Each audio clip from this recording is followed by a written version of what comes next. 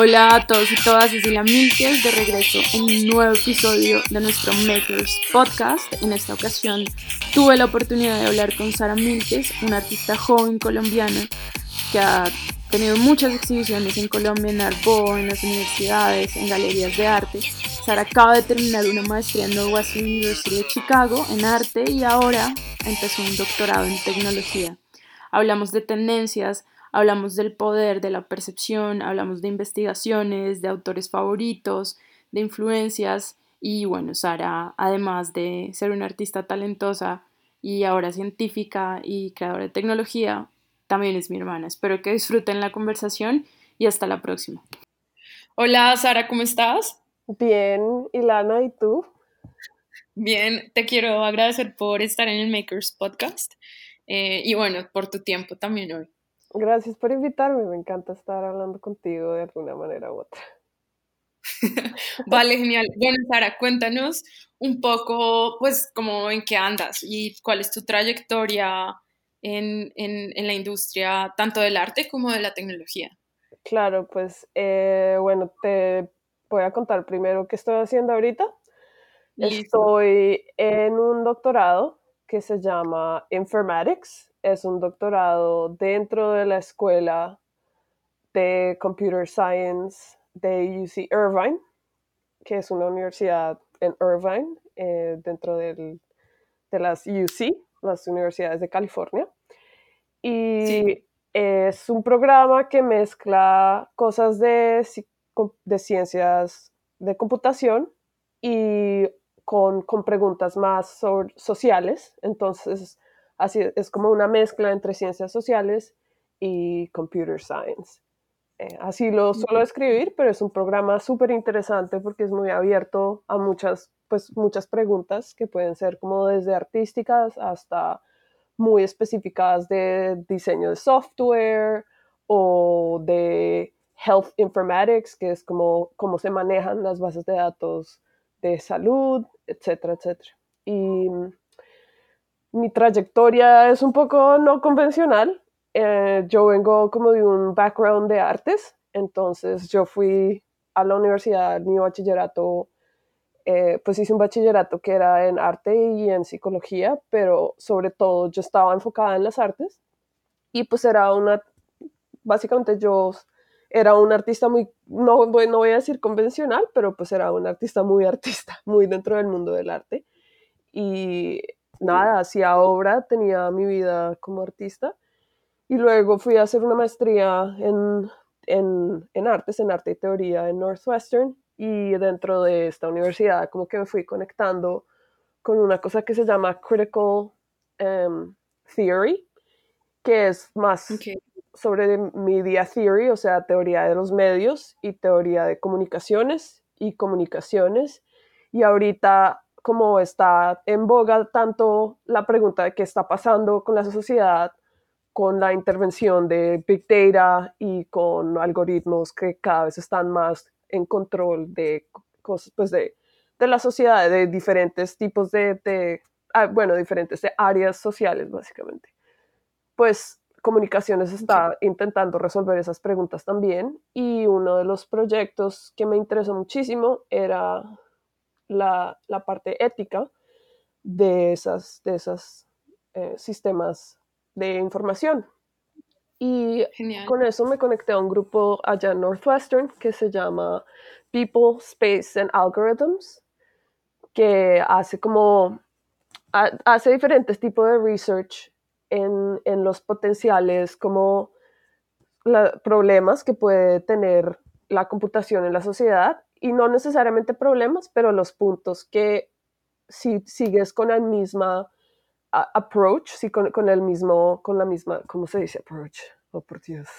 Como acercamiento. Exacto, si sigues con el mismo acercamiento que tenías cuando las cosas eran análogas, pues estos sistemas se salen de control o sencillamente no funcionan o traen con ellos biases que son como, ¿cómo se dice? Prejuicio. Prejuicios que vienen de los datos y vienen de otros sistemas y con la computación se ven como incrementados, es como una lupa de estos prejuicios y eso se transmite a problemas sociales que antes no había. Entonces, este tipo de preguntas a mí se me hicieron súper interesantes y comencé a trabajar con este grupo. Y luego de eso yo dije, bueno, ahora yo soy artista, pero también me interesan mucho este tipo de problemas y estaba muy interesada en el aspecto de comunicaciones y cultura e identidad con sistemas computacionales y dije, no, necesito como aprender más de esto, saber más de esto y decidí aplicar a un PhD y dentro de los PhDs que había estaba este PhD que es como mixto, que recibe gente de diferentes campos, de antropología, de sociología, también gente de computer science o gente de estadísticas, y los reúne a todos para hacerse preguntas sobre qué está pasando, qué transformaciones están ocurriendo en la sociedad. Y ya, por Oye, eso qué sí llegué acá. interesante. No, pero súper interesante, sobre todo porque hay como dos cosas. Primero, y una pregunta y después la otra, si quieres, como, Claro que ¿qué sí. piensas que va a pasar? Pues porque, pues desde como un contexto, pues muy artístico, uno se imaginaría, pues así, arte convencional, como, no sé, materiales como la pintura, la escultura, etcétera, que es como muy manual, que es como, pues, como algo como más, tal vez como no técnico, entre comillas, y ahora, pues realmente lo que tú dices es que pues ya en realidad, bueno, la tecnología es casi que está tomando mucho control sobre nuestras propias vidas y la sociedad misma. Entonces, ¿cómo piensas? La primera pregunta sería cómo ha cambiado el arte, por un lado, y también qué piensas que va a pasar, pues porque pues, la inteligencia artificial y todo ya empapado de tecnología como Listo. decías, pues con prejuicios puede conllevar a muchas cosas, o sea, ¿cómo ves tú las cosas? Sí, pues creo que es como una conversación de 1000 horas, pero, pero te puedo decir como así lo que se me pasa por la cabeza en este momento. Em, Listo. Primero, creo que es porque cuando nosotros decimos la palabra arte, la mayoría piensa de una vez como, oh, arte es como una expresión del cuerpo y es la expresividad de los humanos y es como algo que depende de nuestros movimientos y de nuestro encuentro con materiales y con superficies y con colores, pero en realidad creo que el arte siempre ha estado muy ligado a la tecnología. Eh, y el arte como concepto, como tal, ha cambiado mucho a lo largo de los años. Entonces, por ejemplo, hay sociedades para las cuales arte como concepto no existía, pero como nosotros en este momento dentro de las sociedades como después de la modernidad entendemos arte, igual tú puedes mirar, por ejemplo, la pintura y decir, bueno, desde cierto año, como desde 1200 o desde 1100, comenzaron a existir pinturas con témpera de huevo. Pero luego la gente comenzó a hacer química y la gente que hacía alquimia, que ellos creían que hacían alquimia, necesitaban moler esta cosa, este bichito, moler este mineral, moler esta cosa para obtener esta pintura. Entonces esta pintura nos dio un nuevo material que es la pintura al óleo, ¿sí? Y eso fue más tarde, como en 1400. Entonces, de alguna manera, esos son tecnologías, solo que son tecnologías que son de hace muchos años y eran tecnologías de representación y tecnologías de comunicación que servían en ese tiempo para ciertas cosas, para comunicar ideas, comunicar imágenes. Pues sería, la religión usó muchísimo ese tipo de tecnologías para comunicar cosas a las poblaciones. Y luego más tarde, por ejemplo, el invento de la fotografía, que también luego se volvió arte, viene Sí, de química, de descubrimientos con materiales, que inicialmente el punto de los materiales era hacer un azul, el azul de cromio. Entonces, para tú hacer ese ok. azul de cromio, tuviste que hacer un montón de reacciones químicas que luego la gente se dio cuenta, uy, esto de hecho tiene una sensibilidad a la luz y lo que hace es reproducir imágenes de cosas que podemos tomar sin que haya una mano humana tras como traduciéndolas a una O sea, imagen. fue por accidente que Es descubrieron la como fotografía. esas relaciones, no sé si son accidente y propósito, ¿sabes? Como que la evolución de la tecnología y en general la evolución de todo. Eso suena un poco como místico, pero la evolución de la tecnología y la evolución de los materiales, tú no sabes muy bien si es alguien específico que se da cuenta de que hay la oportunidad y tiene las capacidades técnicas de hacerlo, o es mucha gente haciendo muchas cosas al mismo tiempo y todas estas cosas se Sí, van conectando una con otra, hasta que crean algo que, ¡pum!, fotografía, ¡pum!, computación, ¿sí me entiendes? ¡Pum!, inteligencia artificial. Entonces, pues desde ese lado, por un lado, creo que hay mucha gente que tiene como que se apega a una noción muy romántica de lo que es el arte y decir como, no, el arte es expresividad del cuerpo. Y a mí lo que se me hace interesante de ese apego es que tal vez tiene una razón de ser, y es que pues los humanos, ¿sabes? Como somos seres vivos, pero sí, también pertenecemos a como a maquinarias sociales, o sea, somos parte de la sociedad, somos parte de la economía, y el arte es algo que la gente le da valor porque es hecho por humanos, ¿sí? Pero al sí, mismo entiendo. tiempo, por ejemplo, en la fotografía, ya cuando hubo fotografía, la gente que hacía pintura solamente para representar la realidad como era como tal, pues entró como en crisis, y es como, oye, pues sí, ya no necesitan que yo haga el retrato del rey, porque le puedes tomar una foto y la foto es mejor que la pintura. ¿Qué hacemos los pintores? Entonces, en esa época hubo como esa crisis de representación, lo que hizo fue que el arte evolucionara también, y se crearon todas esas cosas locas de pintura modernista, de pintura puntillista, sí, esa era donde como que lo que era tradicionalmente bello de representación cambió y se volvió más filosófico y se volvió como una interpretación del mundo y de los materiales. Y yo creo que algo así está pasando en este momento, y es porque pues estos sistemas como AlphaGo y toda la inteligencia artificial de Watson, etcétera, Sí, Deep Blue, están desafiando las habilidades cognitivas de los humanos. Es como, bueno, antes un humano era el que tenía que pensar para ganar un juego. Antes un humano era el que tenía que procesar la información para crear algo nuevo. Antes un humano era el que tenía que hacer el análisis de estos datos para crear una historia, para entender qué era lo que estaba pasando con la realidad. Pero en este momento eso está cambiando, y entonces por eso te digo que es muy interesante que la gente se apegue a esas nociones románticas del arte, porque es miedo, es miedo a que de alguna manera um, pueda ser automatizado tu expresividad, si sabes, como tu razón de ser. Entonces, por eso yo creo que de alguna manera esas fuerzas dependen mucho de la economía y de la evolución de la tecnología, que no lo van a parar gente que dice, ay, no, esto está malo para la sociedad. Entonces, por ejemplo, el otro día estaba leyendo, yo estoy suscrita a ACM, que es la Asociación de sí, Machine and Computing.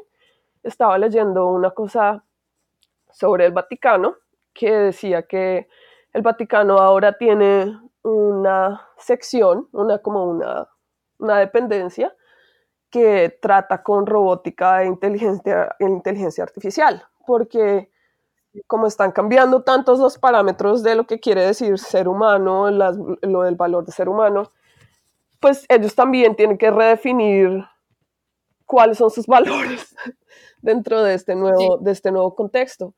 Y Creo hay, que abrieron una aceleradora de startups ¿en serio? también. Wow, bueno, pues Sí, tiene mucho sentido, ¿sabes? O sea, como que la gente puede tener valores de hace años que puede que sean muy importantes para ellos, pero al mismo tiempo es muy difícil decir como no, vamos a parar esta evolución de la tecnología porque va en contra de nuestros valores. Y otra cosa que estaba leyendo era como algo del MIT Media que decía, sí, pues por ejemplo lo que me dices de las startups me parece increíble porque quiero saber cómo qué cosas producen, pero eh, espéralo. lo que te estaba diciendo ¿qué era lo que te estaba diciendo? Sí, pues estaba leyendo algo de este señor, ay, no me acuerdo cómo se llama, es un entrepreneur de tecnología que estaba diciendo, es un entrepreneur chino de tecnología que estaba diciendo, bueno, lo que pasa en este Jack momento, ¿cómo dices? Jack Ma, No creo que fuera Jack el Ma. de... Sí, sí, sí, es Ah, vale, el de vale. Alibaba. Me toca buscar el artículo. Vale. Pero lo que este señor estaba diciendo es que en este momento está organizada una especie de guerra en AI, que Sí, es entre China y Estados Unidos, por una competencia en qué nación va a desarrollar AI más rápido y mejor AI, porque sí, supuestamente el futuro de la economía depende de la inteligencia artificial. Y sí. esta competitividad entre naciones es como, básicamente es como la guerra fría, pero para inteligencia artificial. Entonces ¿Y tú eso, qué piensas? sí, Sí, perdón, dale.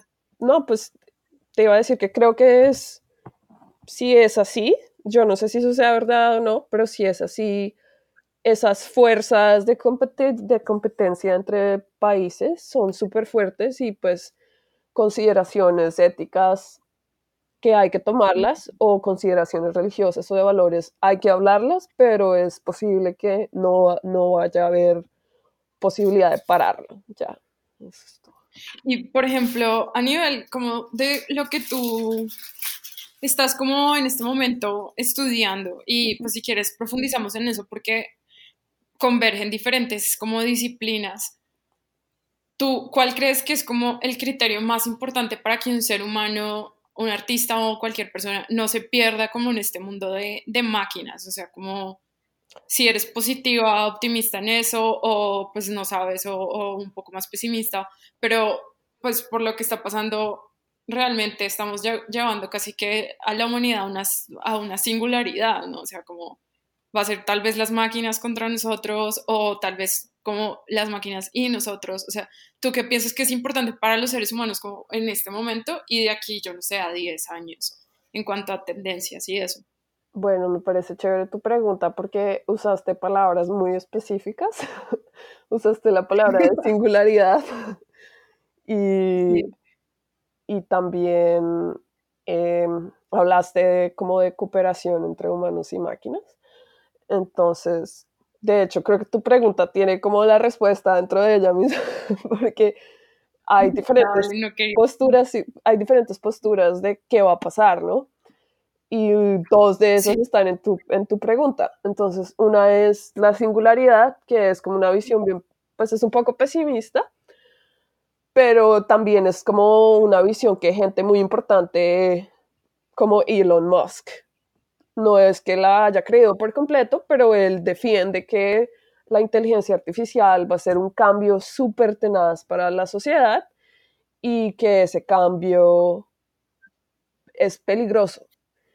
Y esa idea de la sí, singularidad, que por ejemplo vamos a llegar a un punto donde las máquinas van a ser tan inteligentes que van a ser más inteligentes que nosotros, y entonces cuando sean más inteligentes que nosotros, pues van a querer como dominar a la humanidad. Y uno de los argumentos que yo he oído en contra de ese argumento es que sí, las máquinas no son como nosotros, o sea, que las máquinas no tienen por qué querer dominar a los humanos, porque pues nosotros tal vez como especie tenemos un poco ese instinto de dominación, pero también hay muchos otros instintos que tenemos como cooperación, amistad, creatividad, que también pueden ser enfatizados por la tecnología. Y lo otro que me dijiste es la co-creatividad, que es como o la agencia compartida entre decir, bueno, las máquinas no son humanos y los humanos no somos máquinas, pero tal vez si hacemos una especie de combinación entre los dos, podemos crear una sociedad mejor y los humanos pueden ser mejores y las máquinas pueden ser mejores. Y pues yo creo que eso es una salida muy positiva, es decir, bueno, pues en vez de tener como esa concepción pesimista de que la tecnología va a dominar a los humanos, más bien pensemos cómo podemos cooperar con estos agentes para que la sociedad ahí sea mejor. Y pues yo la verdad no te mentiría si te digo que tengo una opinión muy fuerte sobre una u otra, porque pues no, creo que yo soy un poco así como agnóstica en general de qué va a pasar o qué no va a pasar, Sí. pero yo creo que sí va a haber como una especie de revolución en, en qué significa ser humano y la gente le va a tocar como renunciar un poco a muchas cosas que ellos creen los definen ser humano, como ser el más inteligente o ser, sabes, como tener la capacidad de definir qué es la realidad. eh, y ya, es un poco, creo que ahí me voy por un lado súper no, muy, muy abstracto, no sé si, Y bueno, y a nivel, por ejemplo, de tu investigación, porque, bueno, yo estuve como mirando tu página, que es saramilkes.com, sí, tú hablas de diferentes, pues, la como propaganda. disciplinas. No, o sea, es importante. Pero mencionas, por ejemplo, la parte, bueno, obviamente estaba el tema de creativo, el arte, etcétera, pero por ejemplo, la parte de la identidad y a Sí, partir, pues, lo que mencionaste ahorita. O sea, si quieres podemos ahondar, obviamente, si quieres compartir como un poco por qué lo estás haciendo y también un poco, pues, lo que estás haciendo en los próximos años en cuanto a investigación, ¿no? ok, Y lo que has hecho hasta el momento. pues si quieres, pues puedes preguntarme sobre algo en específico o si quieres te puedo contar lo que estoy haciendo en este mismo momento en el PhD. Pues mira, a mí me llama mucho la atención lo de sistema de emociones. Ok, Bueno, en realidad todo me llamó la atención, pero en particular eso porque pienso que ahorita, pues lo que tú dices de la crisis, yo creo que también nos lleva tal vez como a aferrarnos a, bueno, los seres humanos tenemos sentimientos y sí, emociones, sí, sí. aunque eso en cierta forma se puede definir como una tecnología química o lo que sea. Tal vez vamos a decir, ah, no, nuestra diferenciación es esta. Y pues por lo que tengo entendido, pues es como el afán de tú identificarte con algo o un concepto o una idea de lo que es ser humano, y también la misma sociedad buscando que tú escojas y presionándote y bueno, bombardeándote con publicidad y Sí. bueno, temas online. Entonces no sé si quieres contarme un poco de ese sistema de emociones y ya si quieres después me cuentas de en general lo que estás haciendo. Bueno, pues creo que la manera como describiste la obra o lo que sea de esto em, es súper buena porque como que resumiste mucho de qué se trata. Entonces, si quieres, te puedo contar como las, la idea detrás de hacerlo como un Listo. juego. Sí, lo que dijiste es como hay eh, pues una cosa para definir tú como ser humano es generalmente la idea de identidad a diferentes niveles. Un nivel es como tú, cómo te identificas dentro de la sociedad, o sea, tú qué relaciones tienes con la sociedad, y otros qué relaciones tienes Sí, contigo mismo. Y las relaciones contigo mismo son relaciones que hacen que tú construyas tu identidad de lo que es ser un yo, ¿sí? Y hay sí, muchas maneras de manipular eso.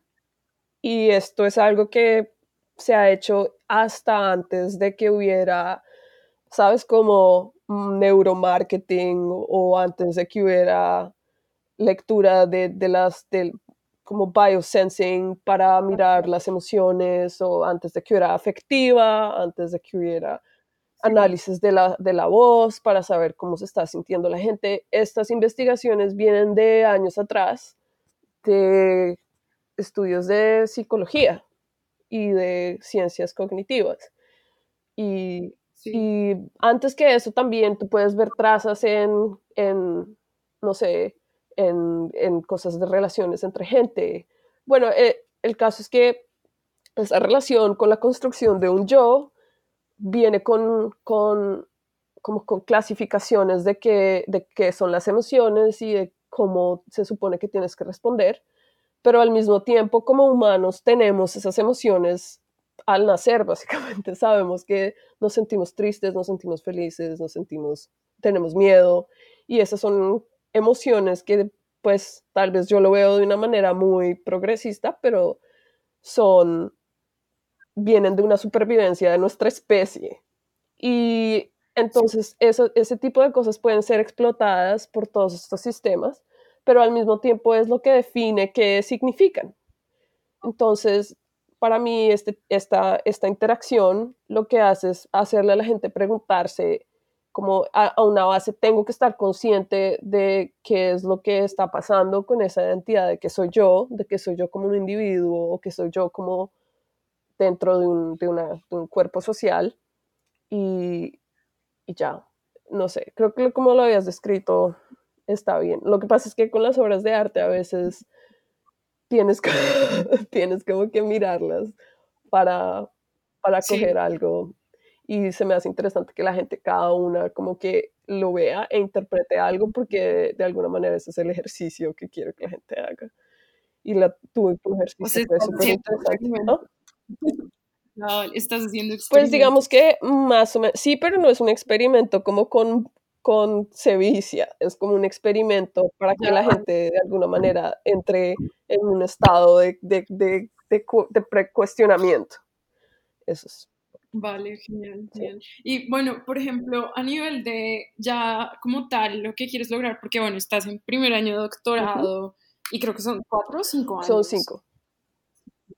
Vale, y bueno, sí, son 5. Y a nivel, por ejemplo, de lo que quieres lograr, o bueno, en este momento que igual puede cambiar, pues como la vida y Sí. todo, ¿qué es lo que estás buscando lograr, supongamos, este año? O sea, como, ¿y qué descubrimientos has hecho, investigaciones ya respecto como más general de tu trabajo? Mira, pues creo que ahorita hay mucha gente preguntándose por el que si vale la pena hacer un doctorado o no. Y yo creo que para cada persona es diferente. Sí, Porque un doctorado es hacer parte de un sistema académico que tiene sus pros y sus contras, ¿no? Y 5 años, como dijiste, es un montón de tiempo, especialmente como en esta etapa de tu vida que es como, oh, en este momento podría tener hijos y una familia o no. En este momento tengo que enfocarme en mi carrera. Si me entiendes, todas esas cosas son decisiones que la gente tiene que tomar como a su propia medida. Pero el sistema académico tiene unas reglas súper definidas que es, tienes que publicar, tienes que sí, publicar, tienes que presentar, tienes que escribir, tienes que hacer investigación, pero lo que importa en realidad es que tú publiques y ese es como tu prueba de validación para que luego como un investigador la gente te pare bolas. Entonces, pues en este momento mis propósitos están muy ligados a ese tipo de juego, que es necesito escribir, necesito investigar y necesito publicar.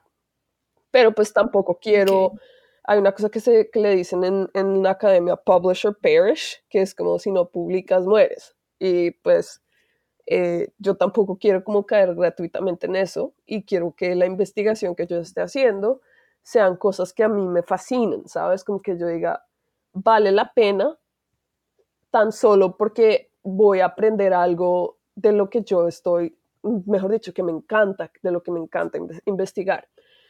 Y en este momento estoy en esas, estoy como escribiendo y mirando cómo funciona el mundo donde estoy.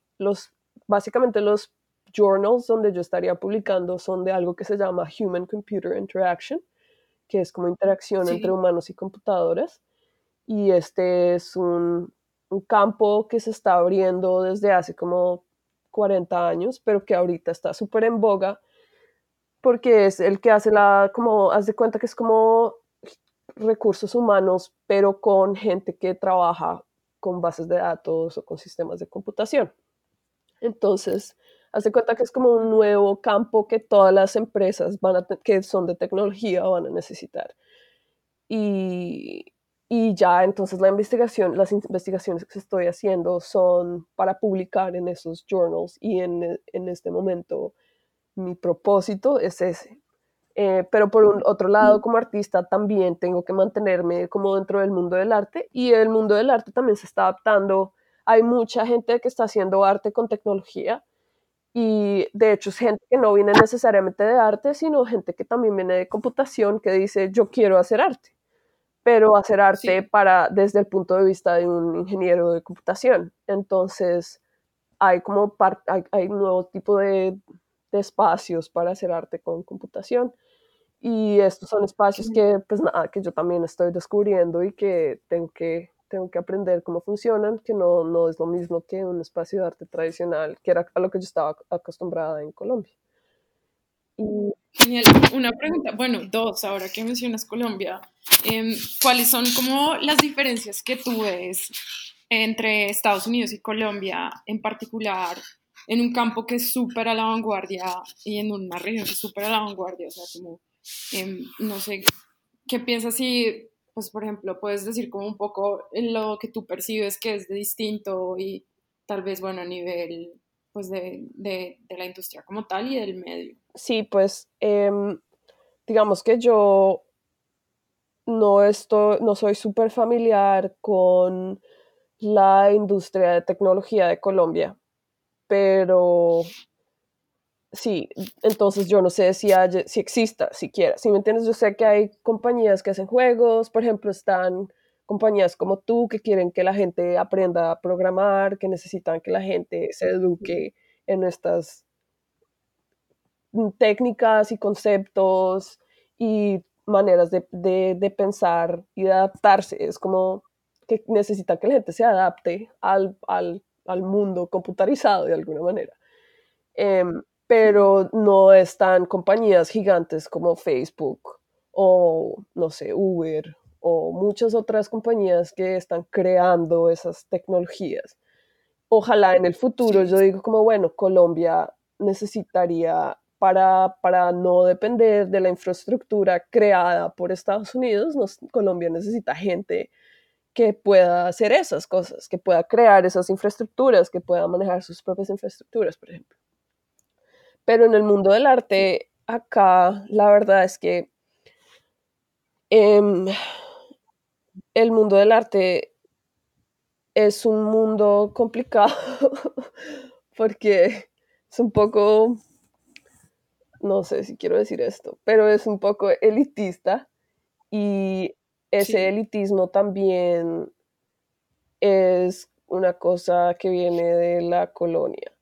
Entonces es elitista y es colonial. Y entonces si tú vienes acá como un artista latinoamericano, pues tú ya te vuelves un artista latinoamericano y los precios de tus pinturas y de tus obras van a ser más baratos que los precios de un artista gringo. Entonces, eh, hay una relación jerárquica entre el mundo del arte colombiano y el mundo del arte gringo. Y hay mucha gente dentro de Colombia que ha hecho, que sabes, como que ha hecho su propio espacio y dice, no, no creemos en esto, pero al mismo tiempo están conectados por el mundo del arte a ese sistema de todas maneras. Entonces tienen que hacer másters en Estados Unidos para validar algo. Y eso a mí se me hace que es problemático. Em, y la pregunta que me habías hecho era, la segunda pregunta, ¿cuál era? Bueno, la primera, como la parte de pues, las Sí, diferencias. eh, pues creo que y sí, es lo que te digo, como Estados Unidos tiene muchísima más industria de tecnología que Colombia. Entonces, eh, pues acá hay más diversidad de los trabajos que tú puedes hacer y probablemente en Colombia al mismo tiempo la gente va a tener que hacer más cosas, o sea, va a ser menos especializado la labor que hagan porque como la industria es más pequeña, pues las compañías van a ser más pequeñas y probablemente les toque hacer más, un poco de todo. Entonces yo creo que los tecnólogos en Colombia tienen que tener más capacidades, de alguna manera, como una cantidad de habilidades mayor, como una baraja de habilidades mayor que gente que se sí, especializa en Estados Unidos, por ejemplo, en solo evaluar encuestas o solo evaluar el software. Probablemente si tú en Estados Unidos tienes tu trabajo de UX, de diseñador de plataformas, es solamente evaluar qué opinan los usuarios después de usar. Probablemente en Colombia esta persona tenga que diseñarlo, tenga que saber cómo evaluarlo, tenga que saber cómo comunicarlo, tenga que saber cómo programarlo. Yo creo que esa es una de las potenciales diferencias que se traducirían en... Y, por ejemplo, Dime. ¿tú qué piensas de como la descentralización? Porque yo creo que es súper interesante ver la dinámica, pues, en realidad, por ejemplo, Estados Unidos liderando y atrayendo, pues, como los laboratorios de innovación de empresas y, bueno, pues, de tecnología, ciencia, etcétera. Pero, ¿qué piensas, por ejemplo, del fenómeno de trabajo remoto, de nómadas digitales y este tema que se ha vuelto tan famoso de descentralización, pues por muchas cosas, el Internet, el acceso a infraestructura, hardware, el mismo blockchain? ¿Tú no crees que eso tal vez pues genere como un aplanamiento de como tal vez como primero un cambio de identidad, porque pues la gente no va a ser como, tienes que estar allá para crear tecnología o lo que sea, sino también como un aplanamiento en cuanto a recursos? O sea, no sé cómo ves, sobre todo porque muchos países desarrollados son de poblaciones más adultas. No sé qué piensas tú respecto como a estas tendencias. Pues creo que lo que dices suena muy cierto.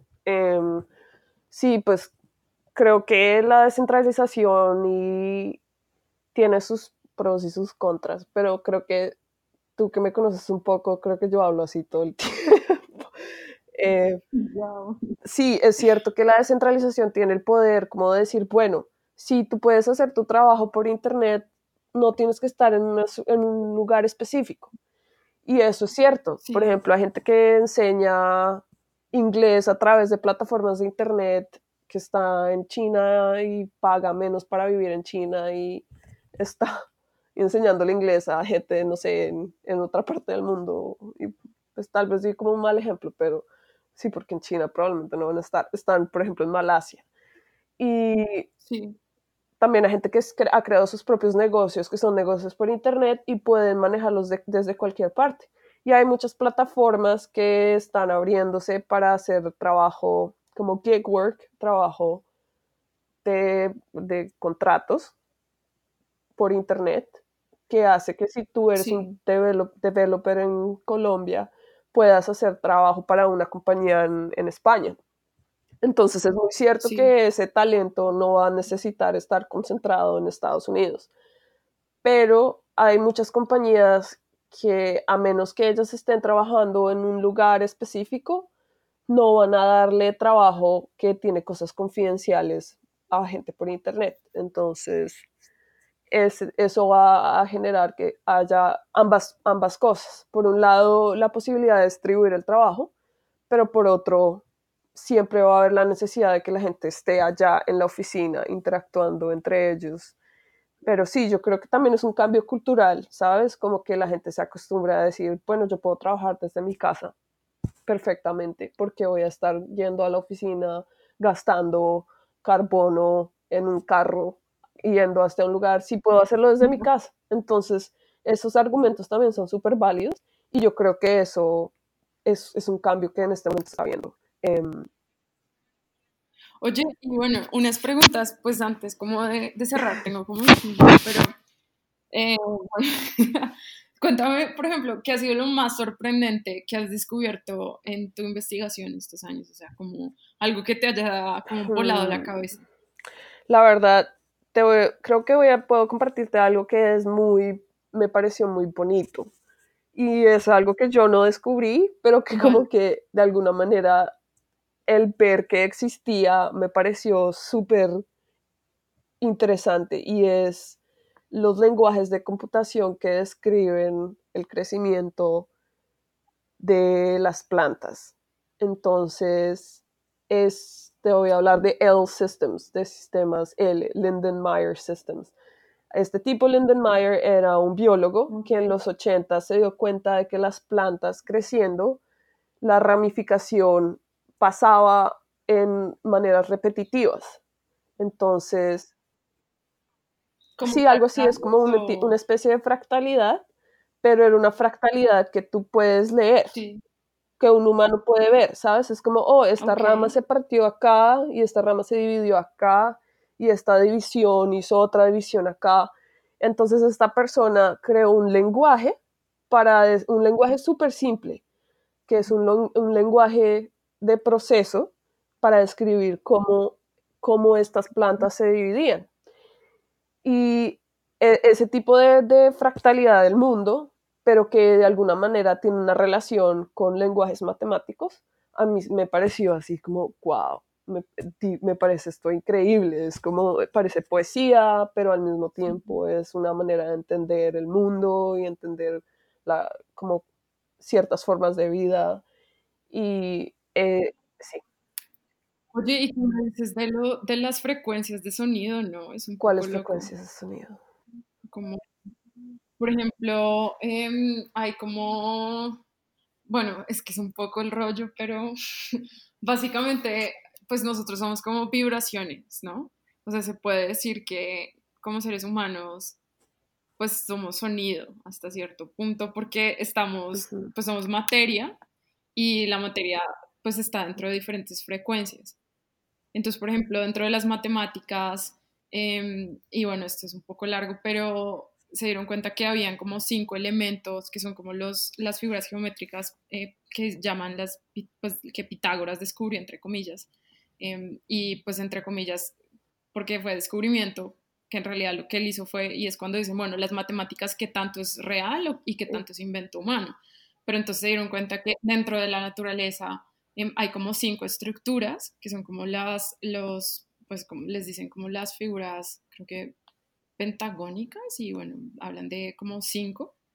Por ejemplo, el triángulo en 3 dimensiones, y eso cuando lo ponen como en 2D y le asignan, por ejemplo, según el ángulo de cada, pues ángulo, si supongamos un triángulo son 180, asumiendo como el ángulo igual por cada lado, le asignan una frecuencia y eso genera figuras geométricas que pues dan como unos ratios, como el ratio del golden ratio, bueno, en fin, es un Sí, poco pues rollo, pero creo que lo que me dices bueno, te quería me parece decir. también, a mí la geometría me parece muy bonita y la geometría es un lenguaje que es humano y al mismo tiempo no es humano. Es como una comunicación entre la manera como los humanos leen y transmiten información, pero también está en el mundo, ¿sabes? Como que existe en el mundo. Entonces, no estoy muy al tanto de lo que me Sí, estás diciendo, de como de la vibración, pero sí, o sea, hay muchísimas conexiones entre la geometría y la biología y el lenguaje. Y, por ejemplo, algo que me hizo recordar lo que me dijiste de los sistemas como geométricos es de los virus, por ejemplo. Entonces, con tecnología de ahora se pueden hacer modelos 3D de los virus para intentar entender la estructura. Los virus viven como dentro de geodas. Los virus no viven ahí. Supongo que los sí, virus están cubiertos por una caparaza que es geométrica, que tiene solamente para codificarla, su genoma es muy chiquito, son solamente como 3 genes. sí, Entonces los científicos estaban súper como desconcertados de que solamente con 3 genes pudieras recrear una estructura geométrica súper compleja. Y lo que pasa es que son esos 3 genes sí, repetidos muchas veces. Y eso hace que crees una esfera perfecta con facetas sí. bidimensionales. Entonces, eso es algo que matemáticamente la gente no Muy podía loco. entender. Era un problema matemático que al mismo tiempo era un problema geométrico, que al mismo tiempo era un problema biológico. Bueno, pues no biológico, eh, de, porque biológico implica que sea vida, pero voy a decir biológico, que Sí, es como está muy intrincada la vida con la geometría, con la genética, y nosotros hasta ahora, pues no hasta ahora, pero gracias a como nuevos tecnologías de computación, podemos entender cosas de nuestro alrededor y de nosotros mismos que antes no habíamos podido entender. Y eso a mí me parece fascinante, pero también estoy muy al tanto como de los sí. problemas que eso puede causar para la estabilidad de lo que nosotros creemos es humano. Pero yo no creo que ese sea un problema, la verdad. Creo que a los humanos nos toca evolucionar y ya.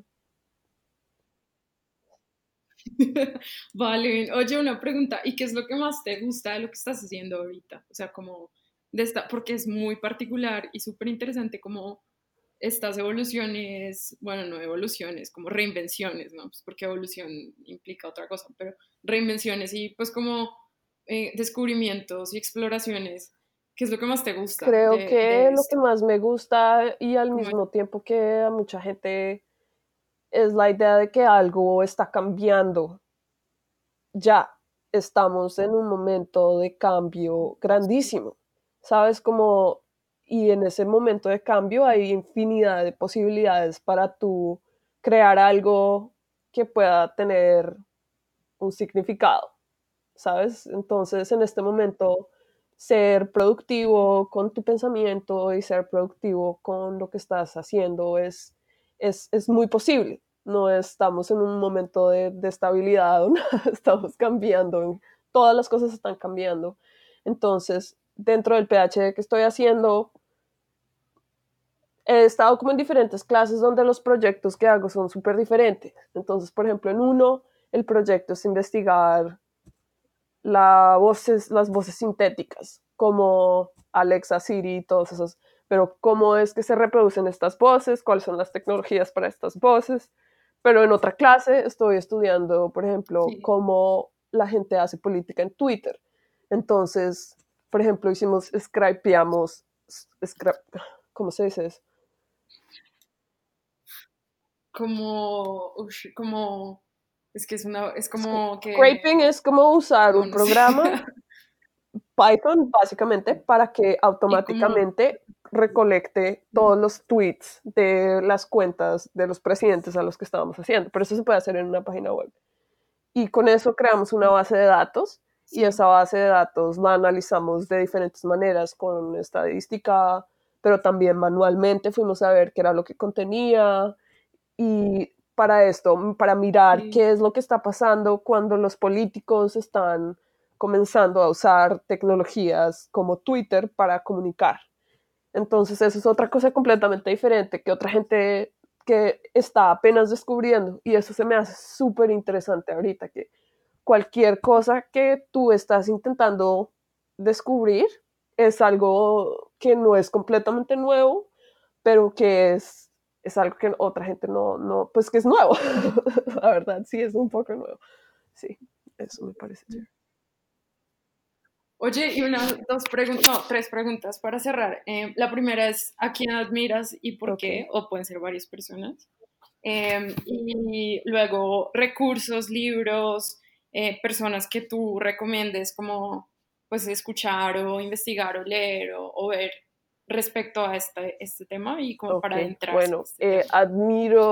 a mí me gusta como admirar con propósito, ¿sabes? Como que yo no soy de ídolos mucho, pero cuando digo, bueno, voy a tener un propósito y mi propósito es admirar a un tipo específico de personas. Y generalmente estas personas son mujeres. Entonces, como que yo me propongo seguir el trabajo de mujeres. Em, Hay gente que te puedo nombrar en este momento que me parece muy interesante su trabajo, que son mujeres haciendo cosas parecidas a, pues a lo que yo quiero eh, entender. Eh, Hay una señora Sí, que se llama eh, Laura Devendorf, que hace cosas con textiles y electrónica. Hay otra persona dentro sí, de Cornell que se llama Mary Flanagan. Ah, no, ella no está dentro de Cornell, está en Dartmouth, que se llama Mary Flanagan, que ok, hace como juegos interactivos, pero que modifican la dinámica de la interacción para que la gente se dé cuenta de los prejuicios que generalmente hay en juegos. Um, Son ok, todas mujeres. Hay una señora que se llama Kylie Pepler que hace también juegos para niños con computación. Hay una señora que se llama, pues su nombre es Galaxy Kate, que es una artista digital que hace cosas súper chéveres. Eh, Sí, entonces como que lo que te digo, yo intento muy específicamente recolectar esas en referencias que sean mujeres. Pero personalmente admiro Vale, gente también como, no sé, Bell Hooks. O Bell Hooks es una ok, eh, activista, escritora también. Em, ok, sí, genial, voy a ese es como investigar. mi estilo. Y dime. Y por ejemplo, recomendaciones para adentrarse en este mundo, ya sea que vienes como de una industria tecnológica o no, o como artista también, pues dado que hay como unos cambios súper importantes, ¿por dónde debería empezar la gente? O sea, Sí, ¿qué yo creo piensas que que deberían hacer? em, es un poco, no sé cómo responder muy bien a la pregunta, porque creo que depende de tus intereses. Si tú eres alguien que Ok, estás interesado como en la parte de emprendimiento, es muy posible que si, por ejemplo, vas a la página de MIT Lab y buscas a los profesores sí, que estén haciendo investigación en cosas que se parecen a lo tuyo, vas a encontrar como una ramificación de gente que está en ese campo. Para mí, para cosas de arte digital, ok, eh, creo que la verdad es un poco niche las cosas de arte digital que sean feministas y que sean también como dentro de la idea del transhumanismo, que es alguna de lo que me interesa. Pero yo recomendaría leer sí, un libro por Donna Haraway que se llama ok, Manifiesto Cyborg, que es de los 80s, que es súper súper chévere. Y, y ya. va- vale, listo, listo, vale. Bueno, y Sara, ¿qué te gustaría decir antes de cerrar? O sea, como para nuestra audiencia, no sé si quieras como tienes un mensaje o dónde te puede contactar la gente y Bueno, etcétera. pues creo que mi mensaje es como lo que te había dicho antes, que en este momento las cosas están cambiando súper rápido y hay posibilidad de hacer Sí, muchas cosas si la gente tiene motivación y ojalá encuentre como los lugares donde se puedan guiar, porque es muy difícil, es muy fácil también perderse en el Internet. Es muy fácil perderse porque uno no sabe como qué paso seguir para hacer algo. Entonces, nada, como encontrar un buen guía de alguna manera para aprender todas estas cosas.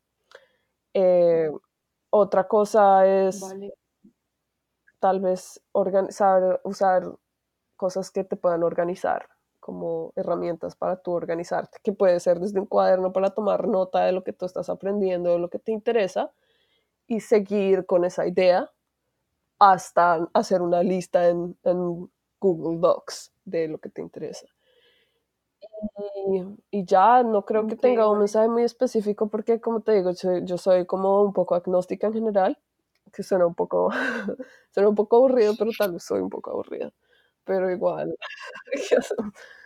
Qué bueno. Oye, ¿y cómo te Claro, pueden sí, me pueden contactar si escribir a quieren mi escribirte email. o algo? Sí, pues pueden ir a mi página y en mi página van a ver mi mail, pero también está, mi mail es solo milkes.sara@gmail.com. Ahí me pueden hablar si les interesa Listo. investigar o Bueno, colaborar. A mí me gusta mucho colaborar con gente, colaborar con amigos artistas, músicos eh, y gente de ciencias que le interese como traducir sus conocimientos a algo más artístico y humanístico también es chévere. Y ya.